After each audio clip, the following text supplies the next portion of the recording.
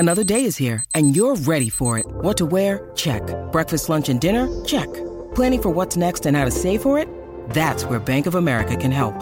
For your financial to-dos, Bank of America has experts ready to help get you closer to your goals. Get started at one of our local financial centers or 24/7 in our mobile banking app. Find a location near you at bankofamerica.com/talktous. What would you like the power to do? Mobile banking requires downloading the app and is only available for select devices. Message and data rates may apply. Bank of America N.A., member FDIC. When you need mealtime inspiration, it's worth shopping Kroger, where you'll find over 30,000 mouth-watering choices that excite your inner foodie. And no matter what tasty choice you make, you'll enjoy our everyday low prices, plus extra ways to save, like digital coupons worth over $600 each week. You can also save up to $1 off per gallon at the pump with fuel points. More savings and more inspiring flavors make shopping Kroger worth it every time. Kroger, fresh for everyone. Fuel restrictions apply. You coming to bed, hon? Yep, honey, I'll be right there. Just gotta turn out the light. Ow! Ow! Ow! Ah! Ah! Some things never change. Like your kids always leaving tiny toys on the floor for you to step on. And Geico saving folks lots of money on their car insurance. Sweetie, I think I left the downstairs light on. Please don't make me go. 15 minutes could save you 15% or more.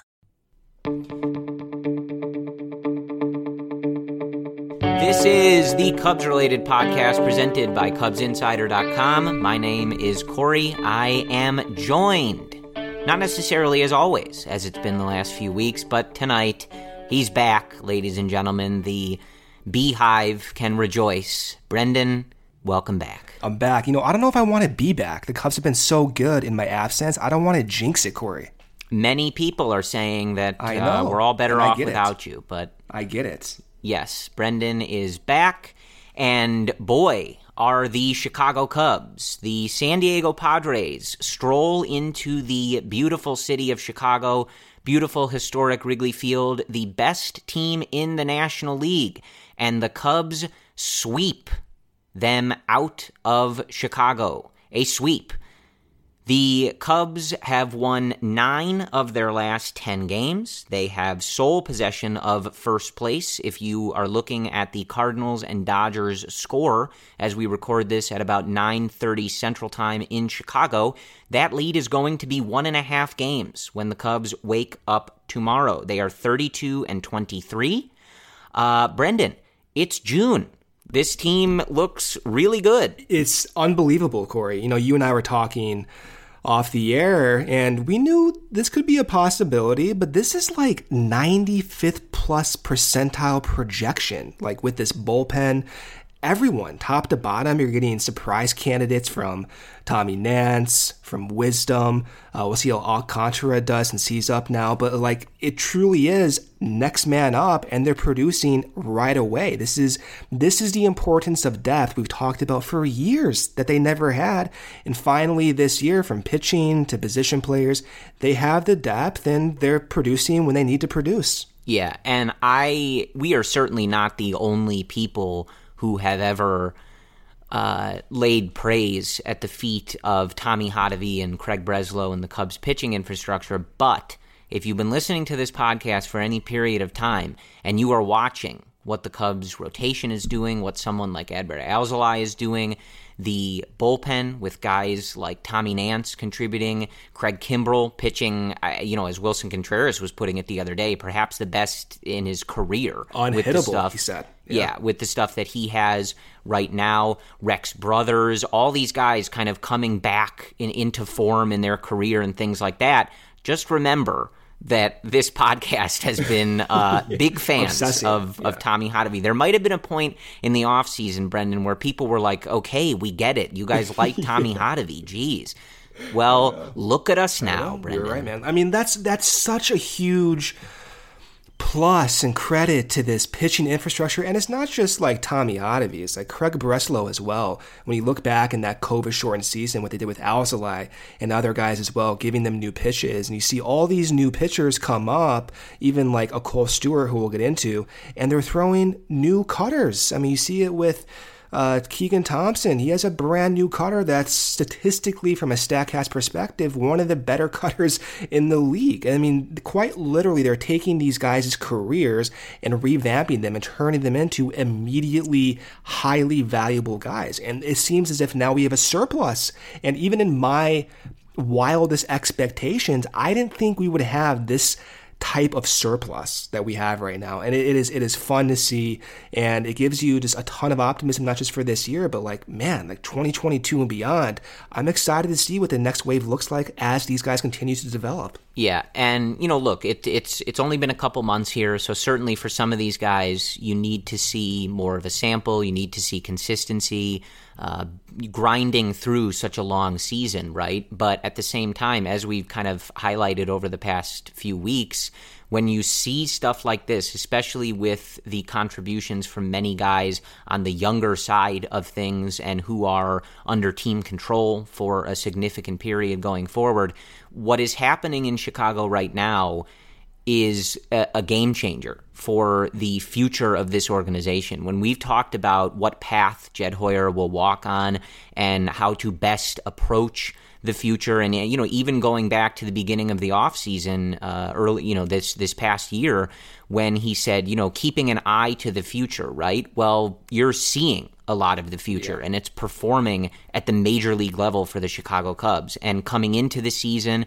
and in past seasons, you have not been very sure about that. A lot of these roles have not been filled by guys who were young or had come through the system or were going to be on the team for several years. And things have shifted a bit. And again, that's a large credit to the front office and the decisions they've made and the infrastructure that they put in place. And then, of course, the infrastructure led by Tommy Hotovy and a lot of these folks that are a lot smarter than Brendan and I.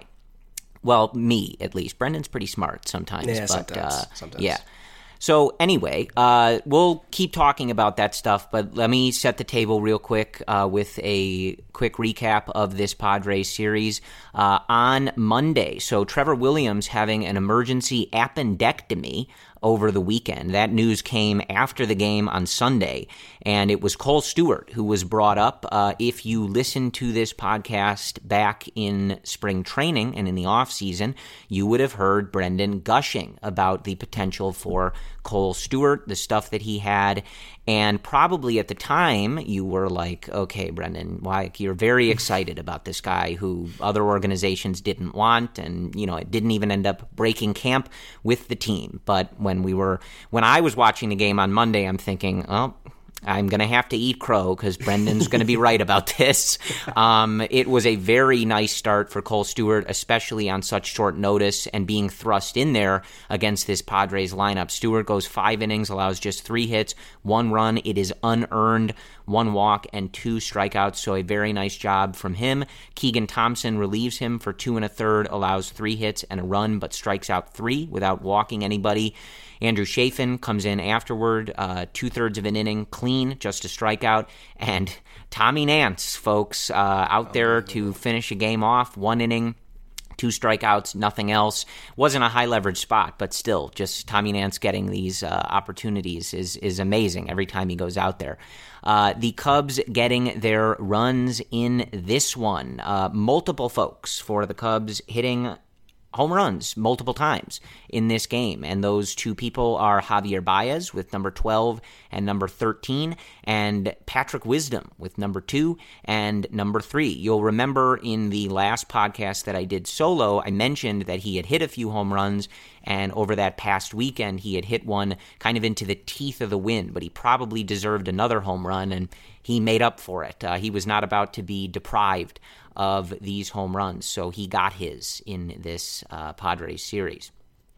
Chris Bryant also with his 12th home run of the year. All the runs for the Cubs coming via the homer.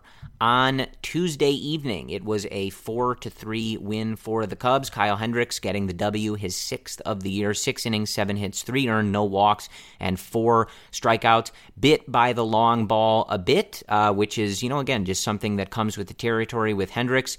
But he limits the damage to just 3 runs, doesn't walk anybody, so keeping those homers, relatively tame.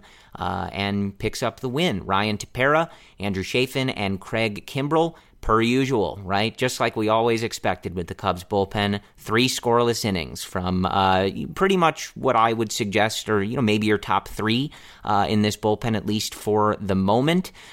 Just 1 walk, that coming from Tepera, no hits, no runs, and 4 strikeouts combined for those 3 gentlemen. The Cubs getting their runs in this one. They took an early 2-0 lead on Patrick Wisdom's 4th home run of the year. The Padres would regain the lead on those couple homers off of Hendricks in the 5th, but a Wilson Contreras bomb, his 9th of the year, would put the Cubs up 4-3, and that would be all she wrote. When you have a lights-out bullpen, when you get a 1-run lead in the 5th inning, Brendan, easy peasy. Am I right?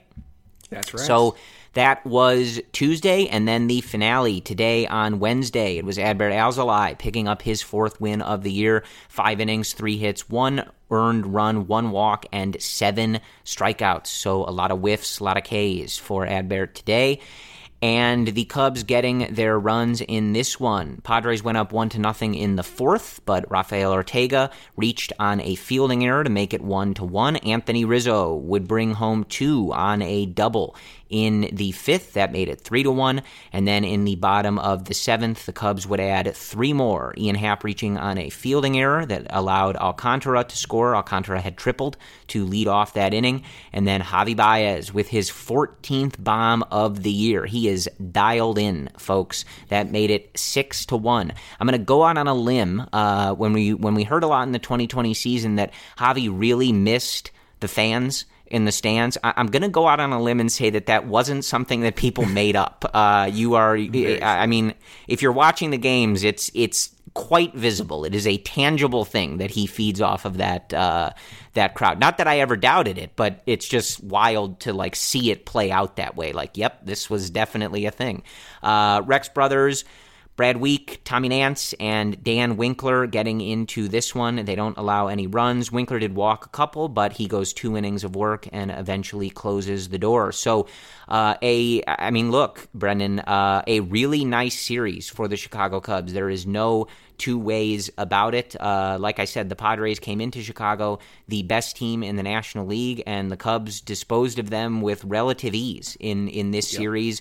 And if you were looking at this as kind of a litmus test of how do the Cubs stack up, which is something I talked about in that last episode, not being worried about their ability to, but just noting this is going to be a test. This is going to sort of show us what this team is made of.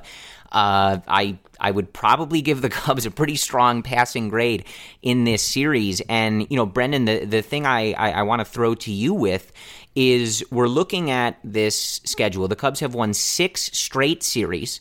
The last one that they lost was that 2-game set in Cleveland. And they swept the Los Angeles Dodgers at Wrigley Field. They swept the New York Mets, and they swept the San Diego Padres. So my question to you, if you sweep a bunch of teams that were sort of the presumptive favorites or contenders, whatever you want to call them, in their respective divisions and the National League, and you sweep them, and you just keep winning series. You also won a series against the Cardinals. You won a series against the Nationals. If you're doing that to a bunch of contenders, call me crazy, but I'm pretty sure that makes you a contender. I think it does, Corey. And a lot of not to put stock in it, but it is interesting to see how the national feel for the team is. And a lot of the power rankings for the Cubs are in the mid-teens. I saw today. Yeah, they didn't even crack 12. MLB's top 10.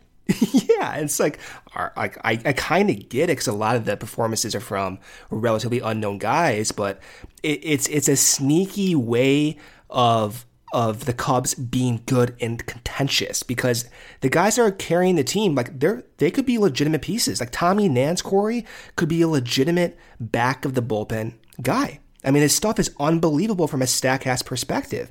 And I know a lot of people don't put stock in maybe like this is like how Craig Kimbrell is now, but he's throwing 99 with that knuckle curveball. Like, this bullpen is really, really good. And when you factor that in with their ability to go multiple innings, like, you know, when you have Justin Steele back and Alec Mills back and Keegan Thompson, you have multiple guys in this bullpen that can go 2-3+ innings. This entire staff, this pitching staff, is so deep. I've never experienced this as a fan, to have so many guys capable of just piggybacking off of a starter. Like, hey, if Trevor does not go 4 innings, that's fine. You have 3 other guys in the bullpen that can go 3+ innings. And same thing for Arrieta right now. And that's what we've seen. That's why they've been so good lately. Yeah, it's just been a very impressive stretch for this team.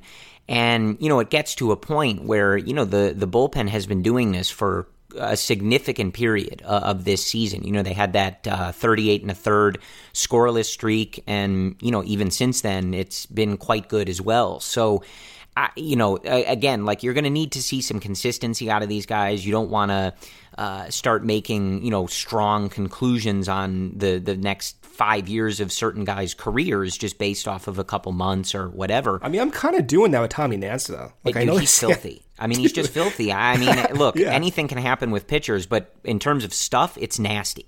I've never seen a reliever come up and showcase that type of stuff. It's like that curveball, Corey. I forgot who put it out, but like, from a StatCast perspective, there is no other curveballs with that type of dropping action and velocity. Yeah, it's unbelievable what he's doing. I'm more into the what is it? A sinker or a 2-seamer? It's like a 2-seamer and a half. It's like a double 2-seamer. Whatever he throws at 97 miles an hour, it looks like a changeup with the way that it fades, you know, down and in back into the zone, especially against lefties. But it's 97 miles an hour. I mean, you're watching it like this is like a video game, what he's throwing. Yeah. I've never seen anyone like that. And that was like the first time he came into the game, I'm like, are my eyes broken? Like, am I seeing this correctly? And he has that sinker, that curveball, that slider, like, I'm floored. Like, every episode, I know I talked about it a few times now, but like every episode, I want to talk about Tommy Nance because he's so unique and so interesting, and the attitude to go with it and the backstory is like, all right, we have maybe like a long-term back of the end guy. Yeah. So, I mean, really, I think what I just want to kind of like round off. We're going to, you know, maybe look more at how the starters looked in this series and break down some of the position player stuff in the rest of this episode here. But just kind of speaking generally, like, we've kind of been on this for a little while now. And, you know, certainly if you go back to the beginning of the offseason, even in our Angry Yu Darvish episode, we've never really wavered in telling you guys that we believe this team can be competitive. There is no reason that this team cannot compete at a high level and compete in certainly the NL Central to defend their NL Central crown. And, you know, we're in June now, and there is a long way to go in this season. And Anthony Rizzo was talking about that after the game on Wednesday, and just sort of saying, like, look, frankly, I don't think we've proven anything yet. There's a lot of runway left in this season. We don't want to get too carried away with, you know, performing well for a couple months. This isn't a 60-game season. It's 162. So we got to keep grinding and keep our head down and keep winning. But in terms of the bigger picture from a fan perspective, like, I think we you know, what a lot of people thought about this team coming into the year, if you weren't on board with that before, you kind of have to just accept it at this point. This team is competitive. They have what it takes to, at minimum, compete in the NL Central. And right now, Brendan, I don't know how you would make the argument that they don't have what it takes to compete in the National League on the whole. They've beaten all the contenders. They've swept them. Yeah. So you don't have to look at this team and go, hey, it's June, print the World Series tickets, right? But there's a long way to go. We don't have to be at that point yet. But I think it's very clear that this team has what it takes and what it needs to be competitive and be a contender, whatever you take that to mean, in this division and in this National League. And it's just been a very impressive stretch. They've played in a lot of one-run games. They played in a lot of games like that on Tuesday night where they have to hold down a tight lead, and they've found ways to do it. And I think a lot of times, it's sort of a narrative to a degree, but you kind of look at a team, and we've seen teams that don't feel like this, right, in years past, and certainly for you and I, Brendan, growing up. But this team finds ways to win games, not ways to lose them, right? And that's sort of just a narrative, like anecdotal thing, but you do feel that way with this team, that they find ways to win games, to grind out W's, not the opposite, which is this team finds ways to screw it up and throw games away. And we've seen plenty of that in years past. But it's got to be a confusing moment in the front office, but it really shouldn't be, Brendan. And we all knew this, and this is why everybody was so mad about the Yu Darvish trade.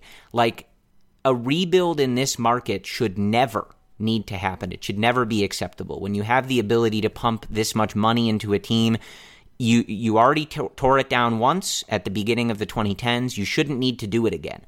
But you definitely do not need to do it when the team is winning.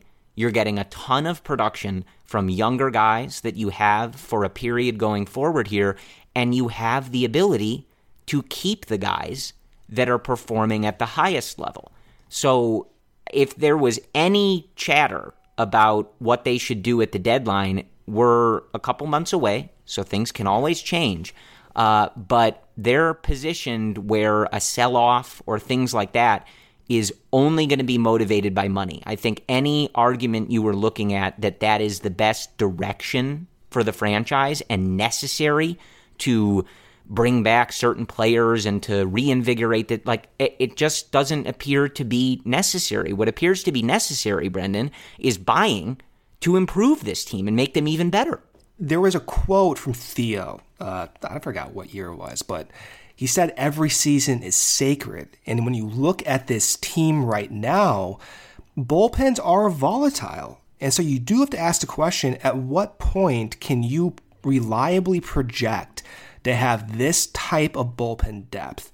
And the answer is probably not. On a year-to-year basis, you don't know what's going to happen. And I get the starting rotation at this point. It's headed by Kyle Hendricks. He's been up and down a lot this year. Alzolay looks like your bona fide ace at this point. The only question with Alzolay is stamina and longevity through the season. But outside those two, I get the question marks with Trevor Williams lately. I know he has the appendicitis. Jake Arrieta has been hit or miss lately. I get the concerns with the rotation, but at the same time, when you have a bullpen capable of going multiple innings, you have a unique pitching situation. And that type of unique pitching situation could play well in a playoff scenario. And you saw from the Washington Nationals in 2019, they just used like their entire rotation in 3 to 4 inning spurts. And that worked. And there's no reason to believe that with the Cubs bullpen as it's constructed, they can't do something similar with just a few more guys, because they have so many nasty pitchers in that rotation and in that bullpen. It's unique. I know it's uncomfortable when you look at that rotation, but at the same time, you have to be honest with what you have. And there are other guys coming up. This is not the end of the bullpen. You still have someone like a Robert Stock who's throwing 100 miles per hour with 90 mile per hour sliders. You still have Braylon Marquez coming back from COVID. You realistically could have a fusion of 2 to 3 more pitchers on this team from the bullpen. So if you add one more starter, and Alzolay can be healthy and continue to provide this type of ace-type value, this is potentially the deepest pitching staff from bullpen to rotation that we've seen. And in 2016, you had the starting rotation. I mean, those guys were, legends. But going into that postseason, you had an injurious Hector Rondon, you had Pedro Strop, also dealing with a triceps issue.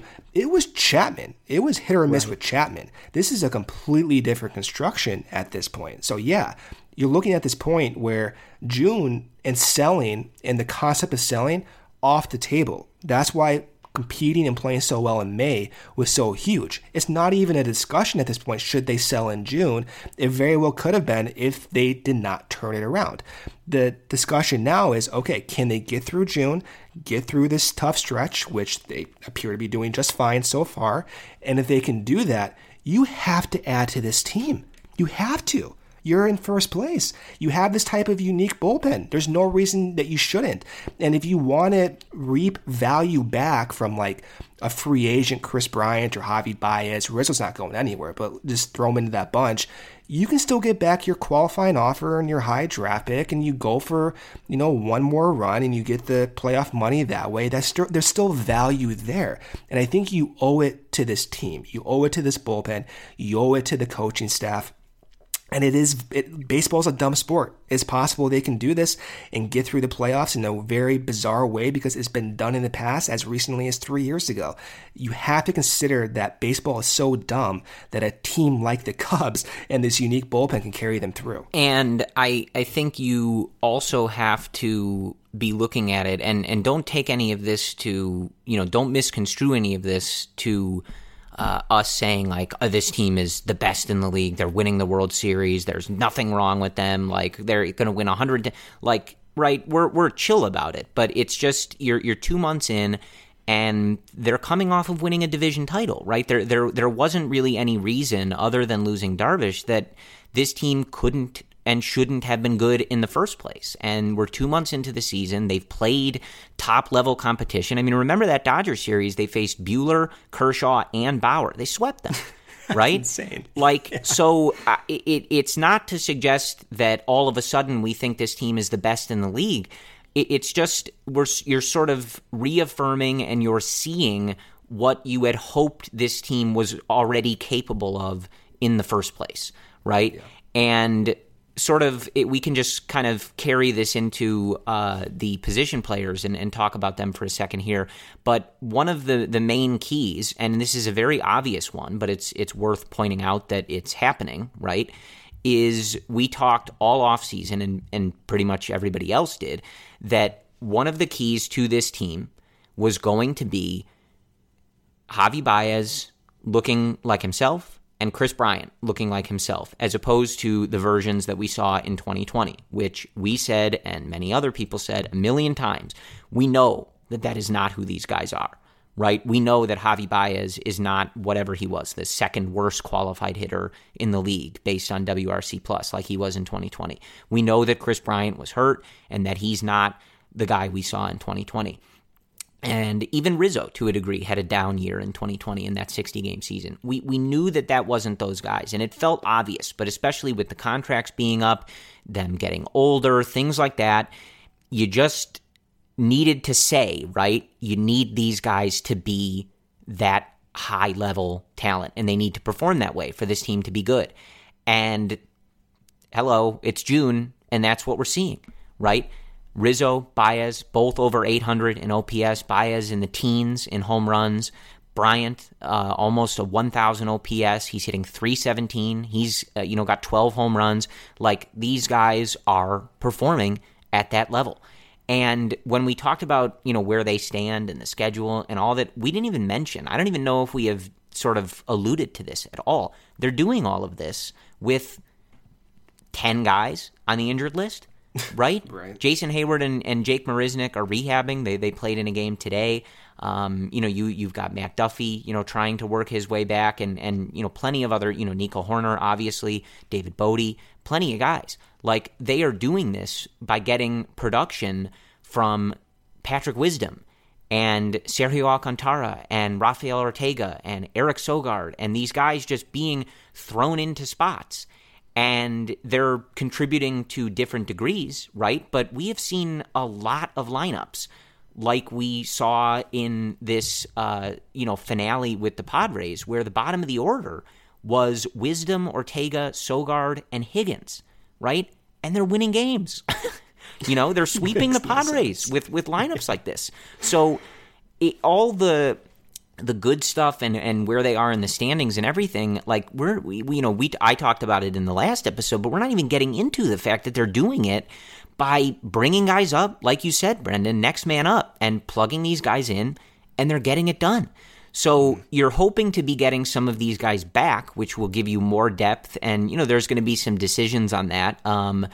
But you're also doing it with Happ still getting kind of screwed by some of this, batted ball luck, right? The underlying numbers, and I think the way he looks at the plate looks better than the 195 average and 660 OPS that he's carrying at the moment. And so you expect that to get better. You expect these guys to get healthy. You expect, I don't know if it's going to be this month. It might be a little longer, but Nico Hoerner to come back and get back out there and do this. So a lot of what you're seeing, even on offense, should hopefully and reasonably, like within reasonable expectation, should be getting better, Brendan. You're getting contributions immediately from like Patrick Wisdom.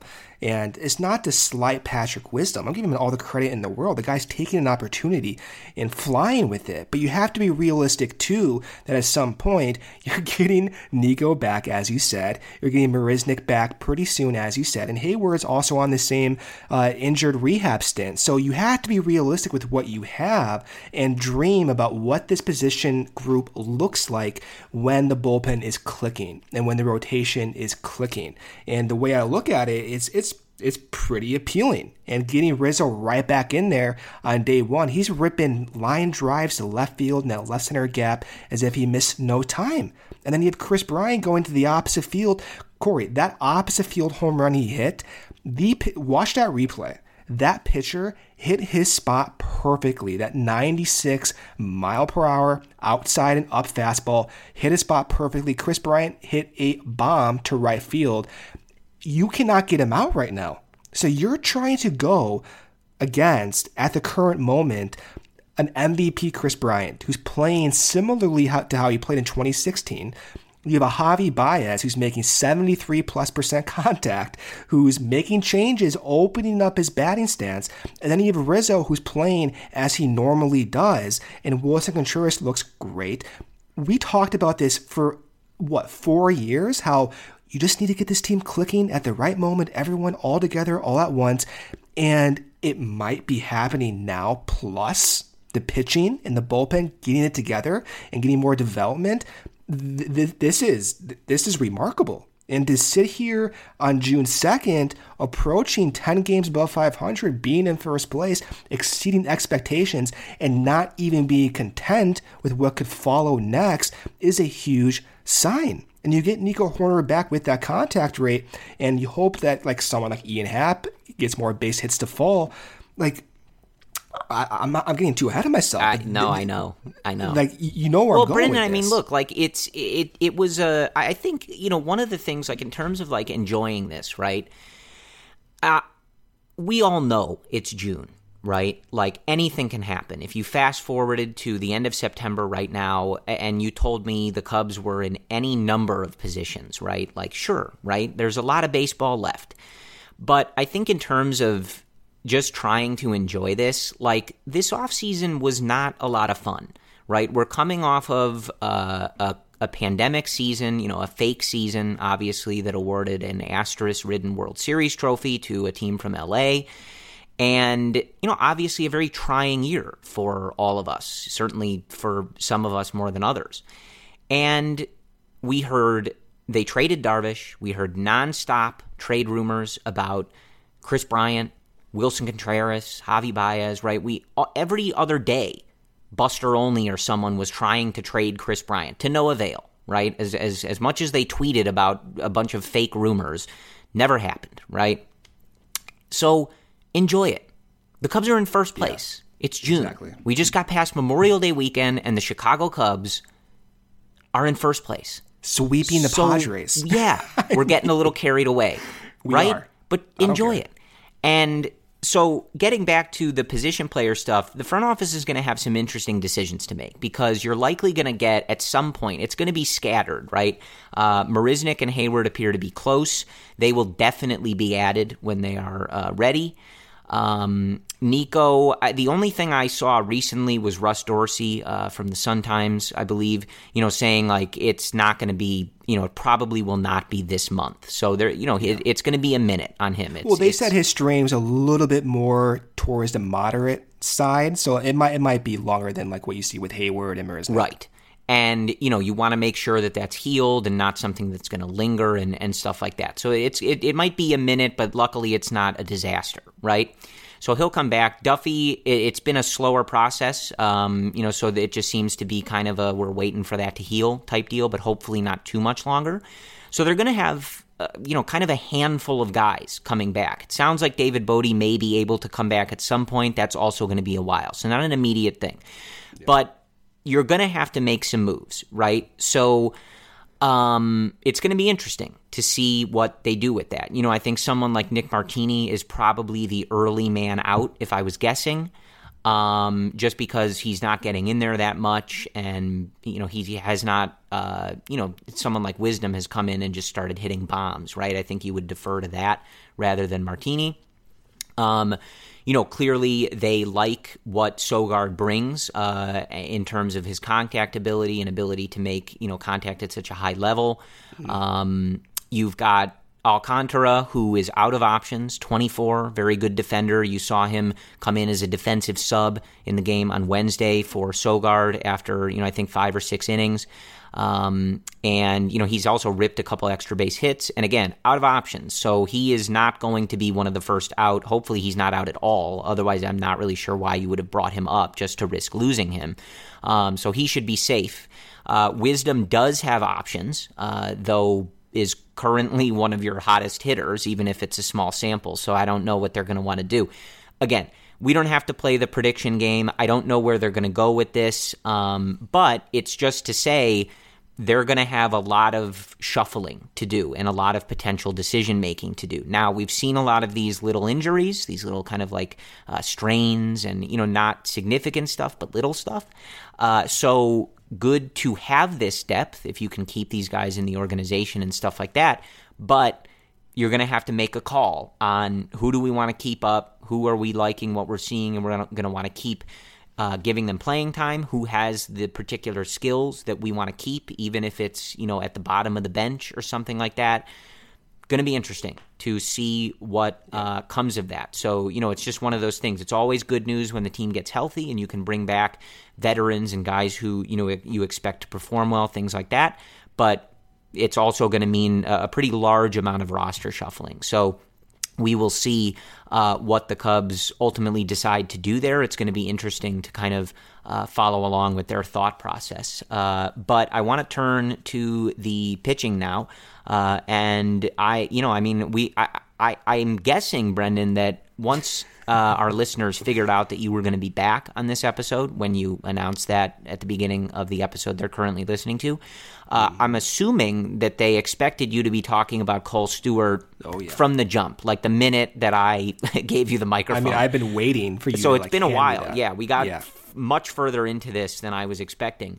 But I'm gonna give you the floor. This is there were a few guys in this offseason that you were pretty jazzed when the Cubs signed them and the potential and what they could bring. So tell us what you saw, and we don't know what his role is going to be going forward here, but this has to be pretty close to what you envisioned here.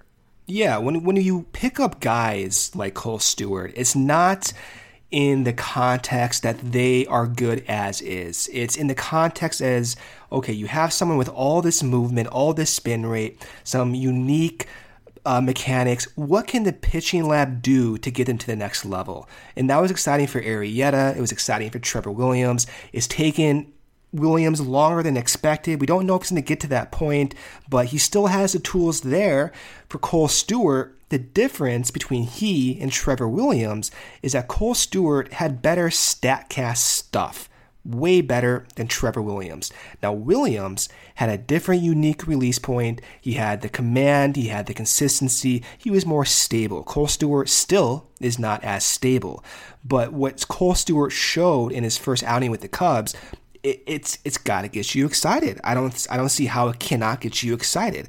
And it's getting me excited for reasons I did not anticipate. So when the Cubs signed Kohl Stewart, he was a 4-seam, 2-seam change slider curve guy. All of a sudden, Corey, he comes up with the Cubs. And this is a misclassification. They're going to have to change this. But when he was throwing in his debut, initially, of the 62 pitches he threw, 27 were classified as cutters. Okay? Never before in the StatCast era has he thrown a cutter. This is the first time they classified any of his pitches as cutters. And so that's a big deal. He developed this new pitch. Now, if you look at the same data, they changed some of those cutters to 4-seamers. Those are wrong because those 4-seamers are being classified as 85 to 86 miles per hour. Those are cutters. He's breaking the algorithm. Okay, he's breaking the pitch classification algorithm. And his cutter, it mirrors his 4-seam. Remember Carl Edwards Jr., that 4-seam, that natural cutting action? He has the same thing. He does not throw as fast as Edwards did it back then, but he's throwing fastballs 90, 91, 92, can get up to worse than 93, and he has natural cutting movement on his 4-seam. And he has so much so that in years past, he had about 90% more cutting action with his 4-seam than your average pitcher.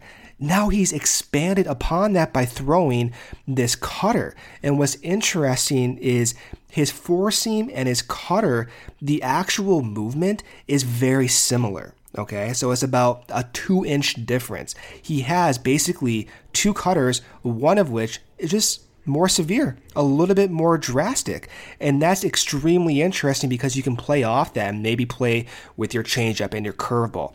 And this is new. This is a pitch, the cutter, that seemingly Tommy Hotovy and Craig Breslow are so insistent on his guys developing, because you saw even Keegan Thompson develop a cutter. You saw Adbert Alzolay develop a slider, just a sharper breaking cutter. And they're doing it so quickly. And so when I see Kohl Stewart do this and showcase a cutter that automatically, Corey, has more movement just in one game than Yu Darvish's cutter, that is a big deal. He has more horizontal breaking action on his cutter than 200% more breaking action on his cutter than your average cutter in the league. And he's throwing it over half the time. This is not normal. This is not your typical pitching development. We've never seen this before. So you have to get excited about this, and you gotta be curious. Who's next? Is it going to be Stock? Is it going to be, you have Corey Abbott who's throwing like double-digit strikeouts per game now. So like, who's it going to be next? And that's what's getting me excited. And I don't know what's going to happen when Trevor Williams is back. I don't know what they have in mind for Kohl Stewart and his stamina. I don't even know if it matters at this point, the way they're using this bullpen. But you cannot ignore what's going on. You cannot ignore the fact that they're so capable of implementing new pitches and doing so with a StatCast number that's automatically in the top tier of the league. This is not normal stuff. And so when we talk about, hey, should you sell, should you buy, you have to consider the reality right now that this is unique. And you may have to consider that this team is a legitimate contender because of their ability to rapidly adjust like this. Yeah, that was a lot on Kohl Stewart. But good stuff. But you know what I'm trying to say, though, right? Course. It's like, it's not the actual, like, not to get into the nitty gritty numbers, but it's representing what they are capable of doing. So even if let's say Kohl Stewart doesn't pan out in the long run, that's just one piece of the puzzle. You have more guys coming up. Who's going to be next, right? That's what's going to get me excited in the future. Yeah, we've talked about this at points before, and remember, the game evolves very quickly, right? So going into next year, things can be completely different. Paradigms change in a lot of sports, but I think especially baseball a lot and very quickly. So, you never know where the game is going to go and stuff, but in past years, right, it's definitely felt at times that the Cubs were behind in pitching, that they were just not making the advances that other teams were making. And it's not necessarily just about velocity, but that was certainly one of the indicators where they were one of the rare teams drafting lower velocity guys, not always just drafting high velocity guys. A lot of their, the relievers they were signing were not big velocity guys. And it always sort of felt like they feel behind in this regard compared to like how ahead they felt of the, young power position player movement, in when they were drafting guys like Chris Bryant and, the core that won a World Series, right? They felt very ahead of that paradigm.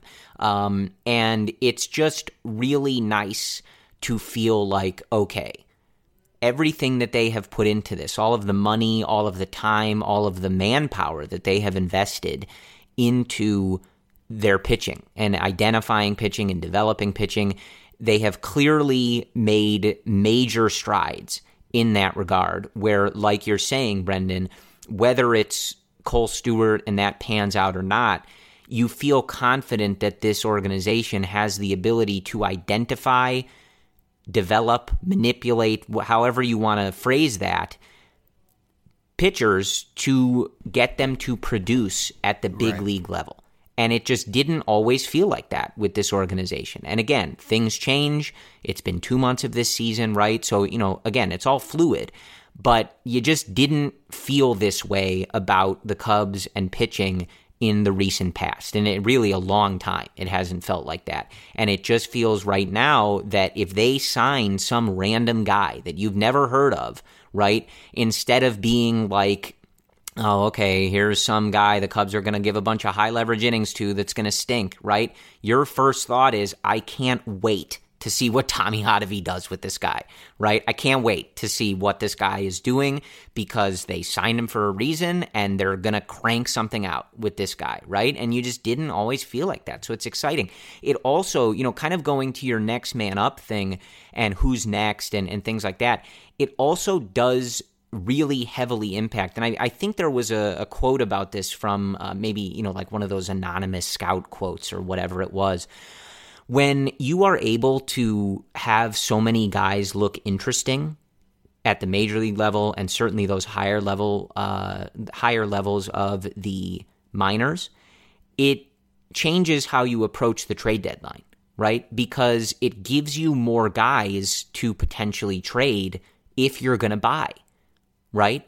When you're an organization that has a couple of, pitching prospects that are interesting and everything else is a project or things like that, you don't have that much to play with, right? If you're able to turn things around and you're able to look at your organization and say, nah, we've got a handful, like a lot of handfuls of guys who look interesting and might be enticing to include in a trade package, that really changes things. It changes things completely because it's just a much bigger pool. And again, we don't know what the front office is going to do. I don't know how it's going to pan out. But the being able to create a pipeline, obviously, of pitchers that have interesting stuff or have changed what they're doing and are getting better results, it's not just good for the MLB team and what you can get in terms of the production out of the MLB team. It's also good for Jed Hoyer sitting in his chair trying to think about how he wants to maneuver things going forward. Well, you look back in years past and the resources the Cubs had to give up just to maintain their bullpen. And one example is an extreme one, granted, but the Cubs did trade Jeimer Candelario and Isaac Paredes for Justin Wilson. And at the time, you look at it, it's like, all right, it makes sense. We need a lefty, a hard-throwing lefty. Paredes is a single-A guy. Jeimer Candelario has no spot for this team in the big league club. But context does change years later. It's like, oh, man, I wish I did have Paredes on this team. Candelario right now, it would have been nice to have that depth. And now to have so many potential bullpen arms where you don't have to think about trading those guys is a big deal. And you can use your resources a little bit more appropriately and supplement the team without sacrificing potentially more for your future. So it is a huge deal, and it makes the investment in the pitching infrastructure so obvious. It's so obvious why for years we wanted something like this. And for 3 years, you hear about the Cubs not being able to develop pitchers, and they're going through pitching coaches like crazy.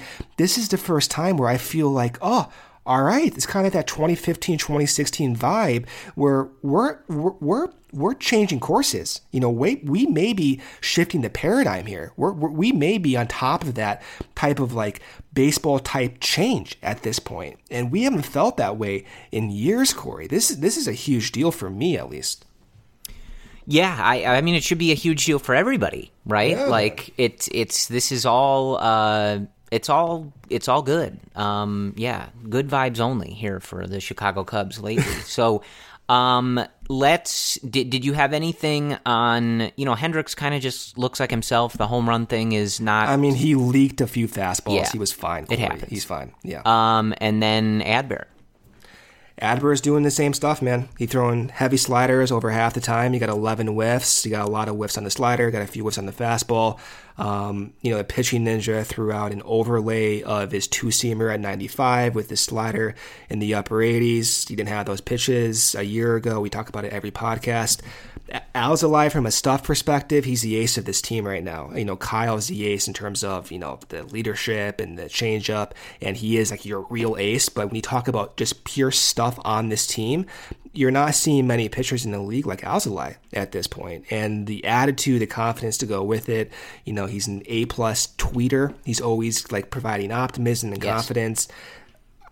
I mean, he's hitting his 99th projection percentile at this point. It's unbelievable what he's doing. And really the only question is, can he do this in September? Right. And so that's where my thought goes. At this point, it's not as if, okay, can Adbert develop a third pitch? No, he's done it. He's arrived. He's there. It's just a matter of timing at this point. Does his timing make sense for this competitive window? And I think it does, right? But you just never know if the Cubs have different plans for him. You've seen teams in years past, you know, like Steven Strasburg early on in those Nats days, where they said, hey, you know what? Yeah, we're a World Series contender, but we want to value you for your future. We're shutting you down. And I don't know if they're going to do that with Alzolay, but at the same time, it is in the back of my mind. Can we let Alzolay go this deep through multiple months? I don't know. I hope so. Yeah, and, you know, again, what the context is, you know, you just came into the season with him being on an innings limit or, you know, a workload limit, you know, just given where he was in his career in 2020 and all that other stuff.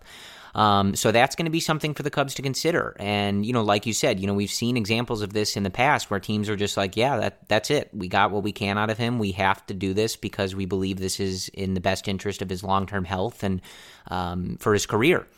But, you know, that's also where guys like Cole Stewart and Keegan Thompson and things like that perhaps become a lot more valuable even than they've been thus far. If the Cubs are, you know, perhaps they had one path they were going to take with Alzolay coming into the season, not being necessarily sure how they might perform. If you're sitting here now and you're a first-place team and you're kind of thinking bigger picture, you may change course or, you know, continue on a course that says, okay, we need to think about how do we manage these innings so that he can keep going through however long this season goes. And, you know, maybe that means you see a 6-man rotation more often. Maybe you see him skipped a turn or two. I don't know how they would feel about that, you know, just in terms of staying in that rhythm and stuff like that. You'd have to ask them, and maybe this is something that the beat writers can start asking or checking in on, you know, what the status of his workload is and things like that. But that may be another reason why having pitching depth and at least a few guys who you feel relatively confident in, hey, we can give this guy a spot start for even if it's 4 to 5, 6 innings max, right? We know what our bullpen can do. That's fine, right? And they just did this on Monday. So maybe that's something we see, just something to keep in mind, because that was and is a thing with Alzolay, that, you know, he was not supposed to be able to make, 30 plus starts or whatever it is for over the course of 162 games. So we'll see what they do there.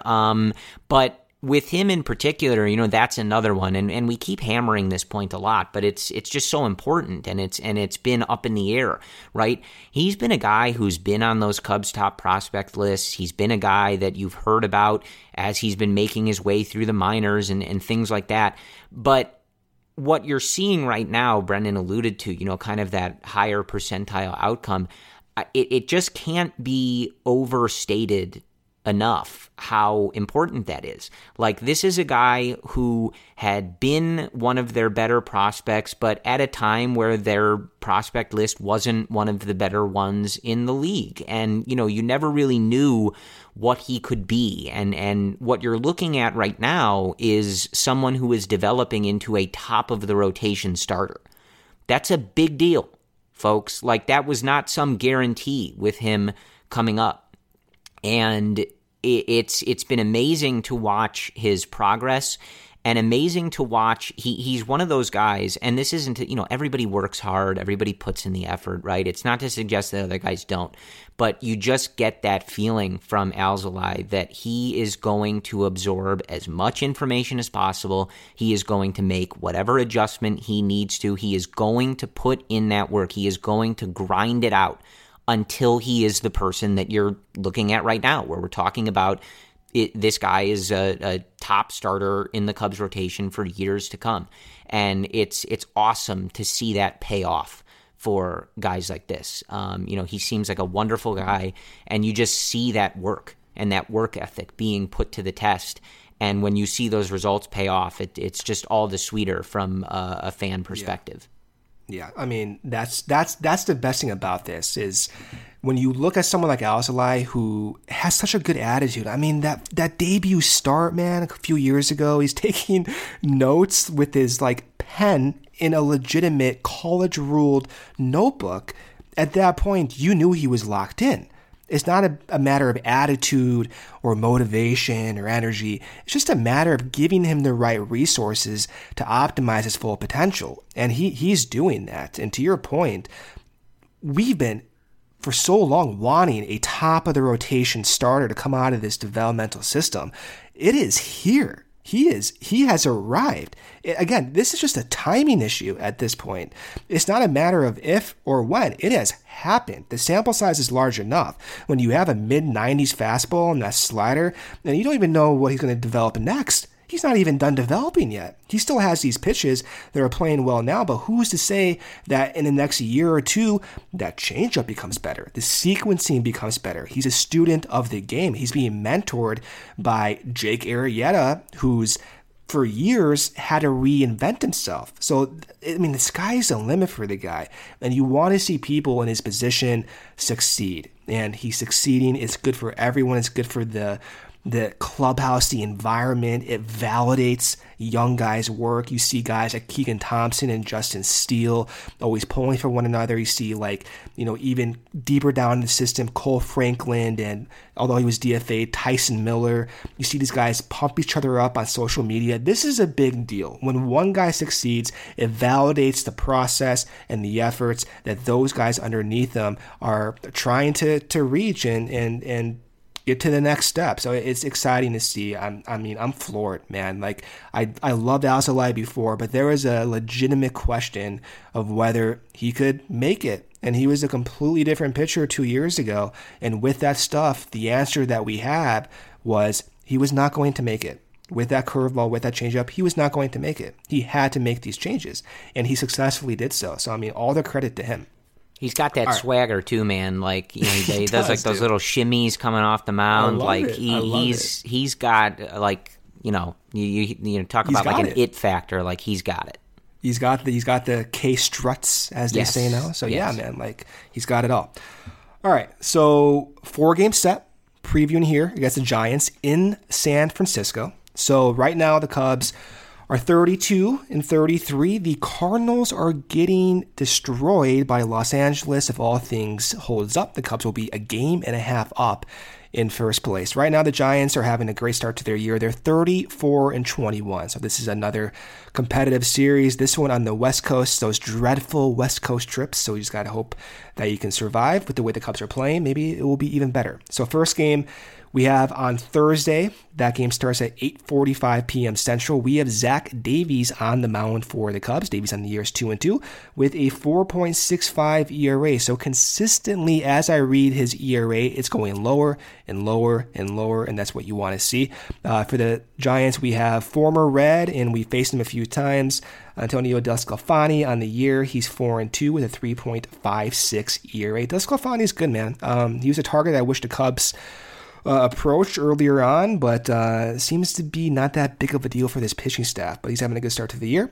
And then after that, the Giants are still reconstructing their rotation. They have not announced as of Wednesday at 10:30 p.m. Central any starters for the rest of the series from Friday through Sunday. But the Cubs do have their guys set on Friday at an 8:45 p.m. Central start time. You have Jake Arrieta on the mound. Arrieta on the year, 5-5, a 4.41 ERA. And then on Saturday, a little bit earlier start time is 6:15 p.m. Central start time.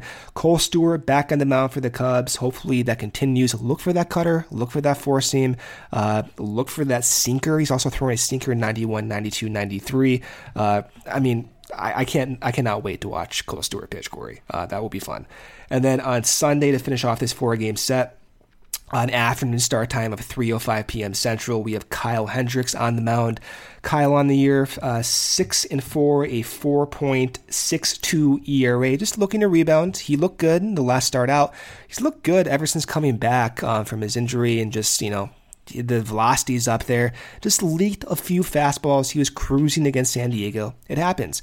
But in a bigger ballpark, you just hope that those fly balls get a little bit more settled down and end up in the gloves of the Cubs outfielders.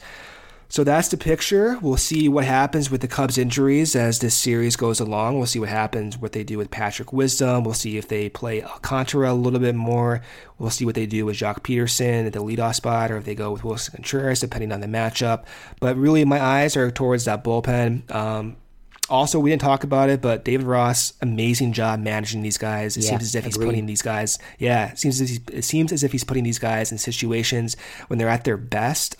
So the communication from all the coaches have been spot on. So I'm looking really to see how Cole looks, to see how the bullpen continues to be deployed, to see if Tommy Nance keeps getting those back end chances, to see if Keegan Thompson keeps getting multiple inning chances.